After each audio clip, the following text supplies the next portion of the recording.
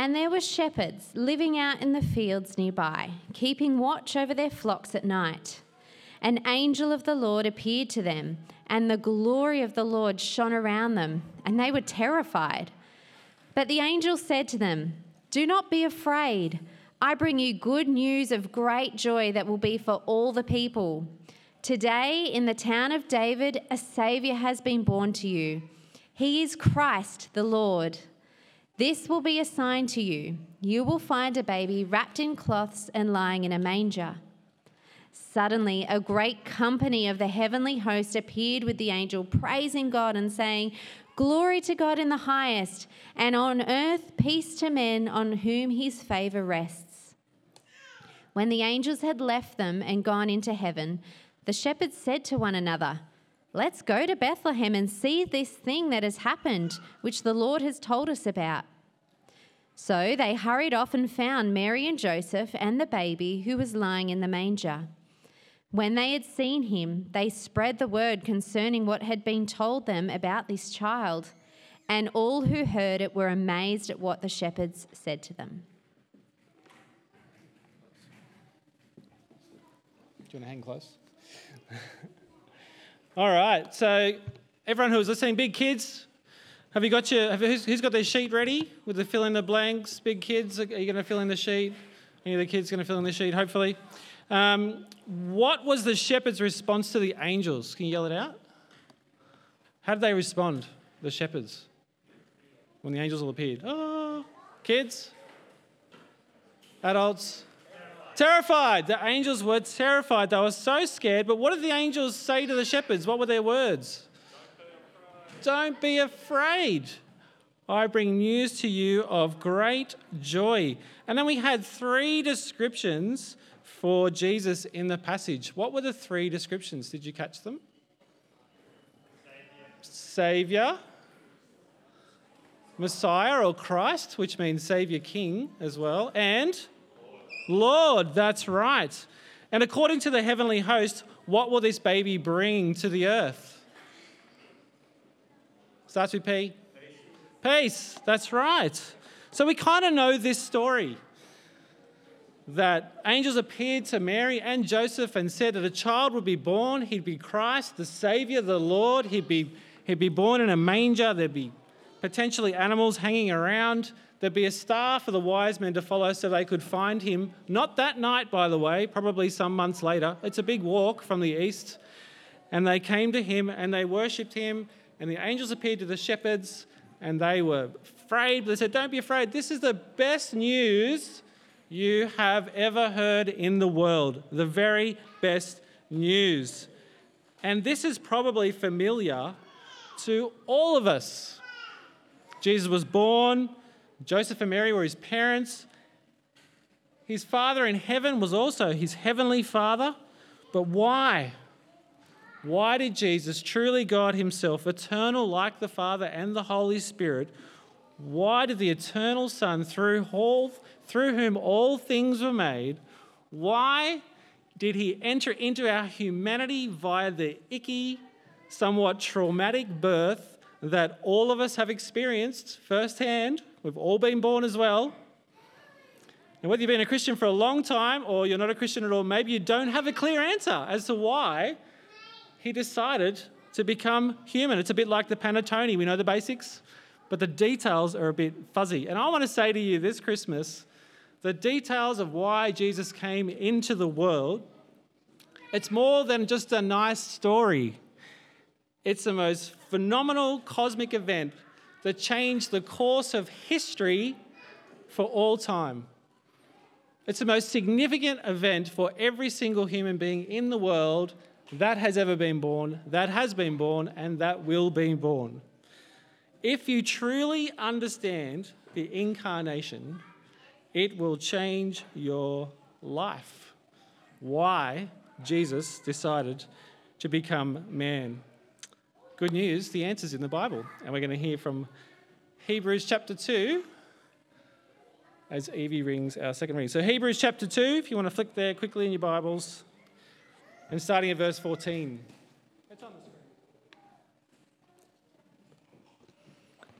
Okay, so Hebrews chapter 2, 14. Since the children have flesh and blood, he too shared in their humanity, so that by his death he might destroy him who holds the power of death, that is, the devil, and free those who all their lives were held in slavery by their fear of death. For surely it is not angels he helps, but Abraham's descendants. For this reason, he had to be made like his brothers in every way, in order that he might become a merciful and faithful high priest in service to God, and that he might make atonement for the sins of the people. Because he himself suffered when he was tempted, he is able to help those who are being tempted.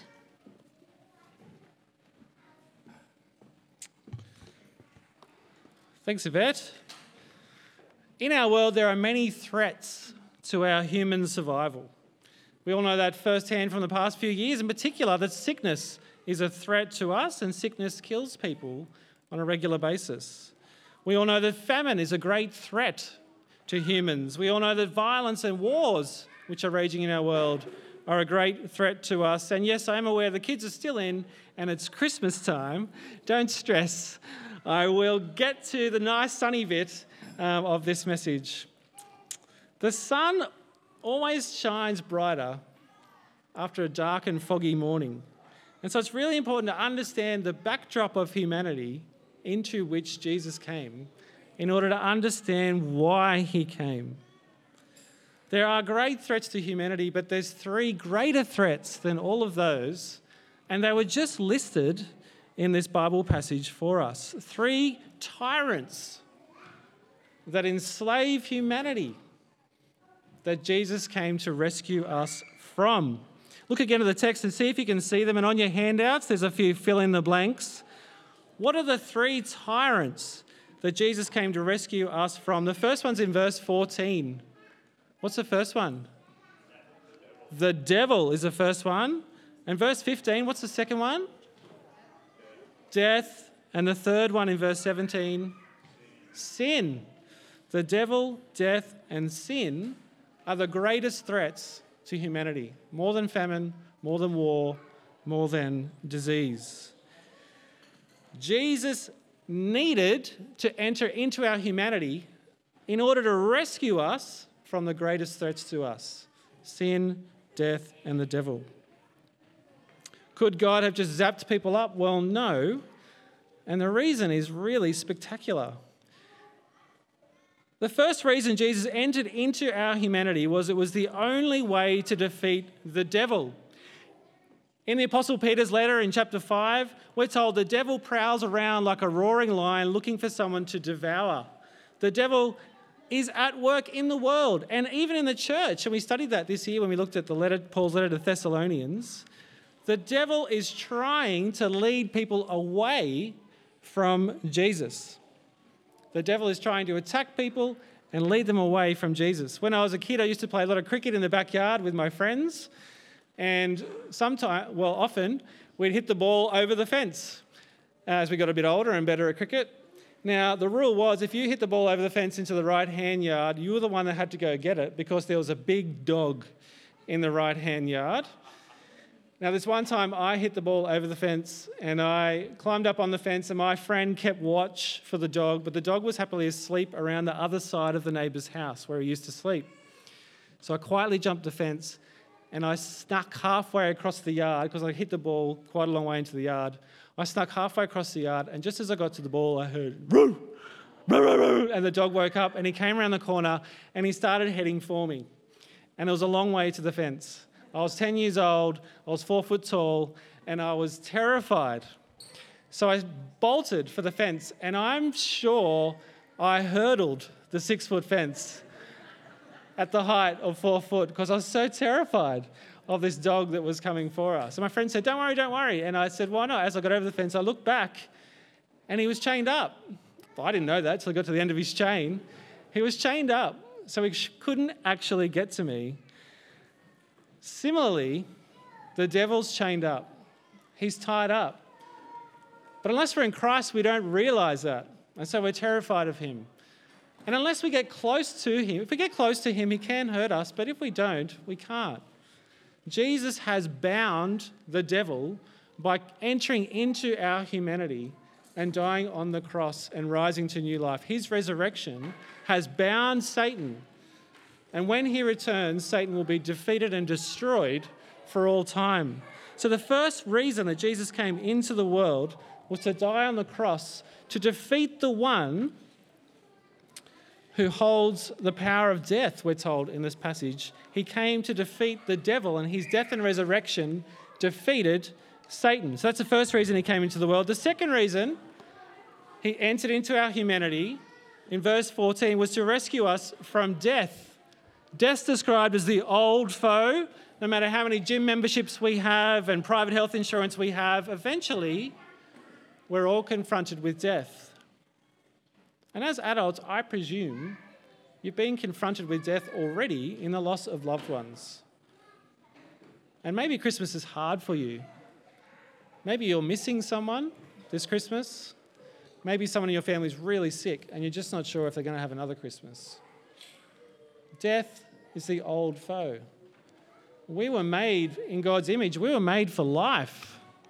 Death cuts against our very being. It cuts against who we are. It breaks our relationships. Death is our great enemy, and we know that deep down whenever we lose someone.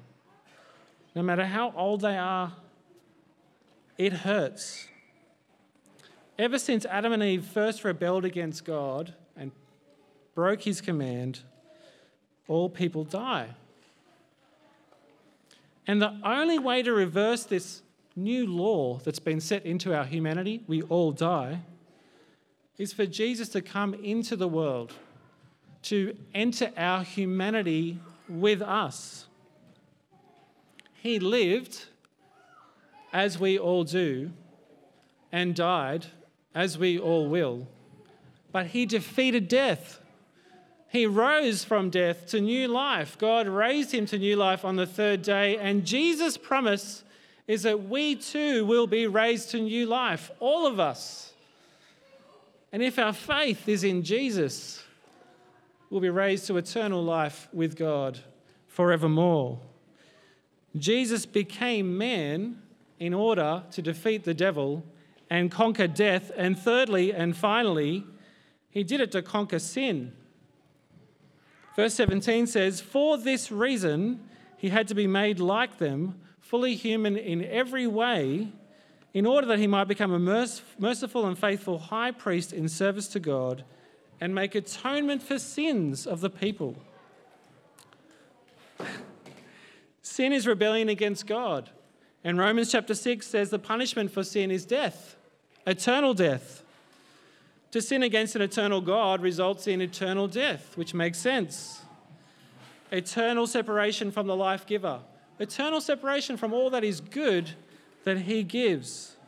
But the wonderful news is we have a great Saviour sent into the world, as we learned in the video, which finally sort of worked.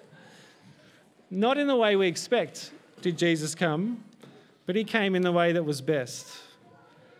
God sent his Prince of Peace, his one and only Son, his loving, compassionate, merciful Saviour to walk with us, to talk with us, to eat with us, and then die for us.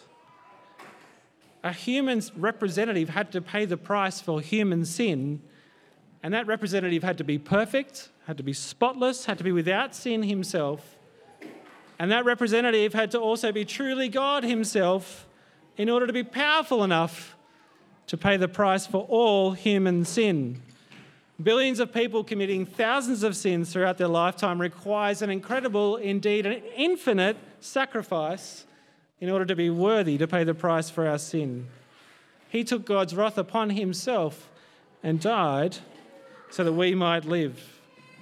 His death makes atonement for our sins. It pays the appropriate price. It appeases God's wrath and it reunites us with our loving Heavenly Father. So in conclusion, what's with the Panettones? I don't know what's with the Panettones. I know they came from Milan. I know it's hundreds of years old. I know that on February 3rd, you save a slice of your panettone, if you're a true Italian. You save a slice, and on February 3rd, you eat it. You need to toast it because it's gone a bit stale. You toast it, put butter on it, and you eat it, and it protects you from ailments, apparently. It's got immune-boosting properties, apparently. I really respect traditions, and I think this is a great tradition, the panettone for Italians. It doesn't affect me. But what's with this baby we remember every Christmas time? This baby affects everyone.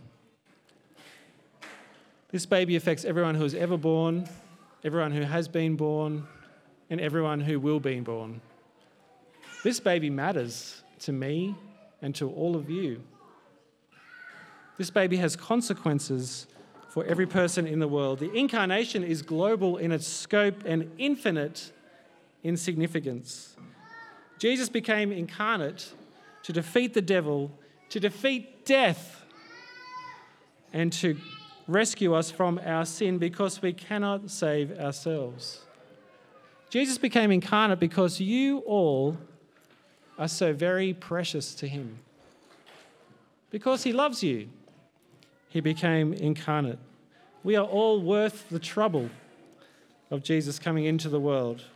He saw our hopeless state, trapped in sin, destined for death, encircled by the devil, and he had compassion. And he did what it took to save us. Out of love, he rescued us, and he offers us hope for eternal life. And I want to point out one last thing in verse 18. Because he himself suffered when he was tempted, he helps those who are being tempted. If your trust is in Jesus, he keeps helping you throughout your whole life when you're tempted to sin. So there you have it. None of us are panettone Christians anymore. We know what it's all about. We know why Jesus came into the world. We know the significance of the incarnation. You can enjoy this Christmas and every other Christmas from now on, knowing that you're a beloved person who Jesus loves and came into the world to die for. That despite your hopeless state without him, languishing in sin, destined for judgment, you have a beautiful Saviour. Christmas is a love story about a God who loves us, sending his Son into the world to save us from our sin, from death, and from the devil. What a magnificent, humble, and generous Saviour we have in Jesus. Let me pray. Loving Father and Almighty God, we thank you for our Lord Jesus. Thank you for his generosity and kindness and mercy in coming into the world. We thank you for his power, that he defeated the devil and death and sin. And we pray that we'll entrust ourselves to him, knowing what a beautiful Saviour he is, now and forevermore. In Jesus' name, amen.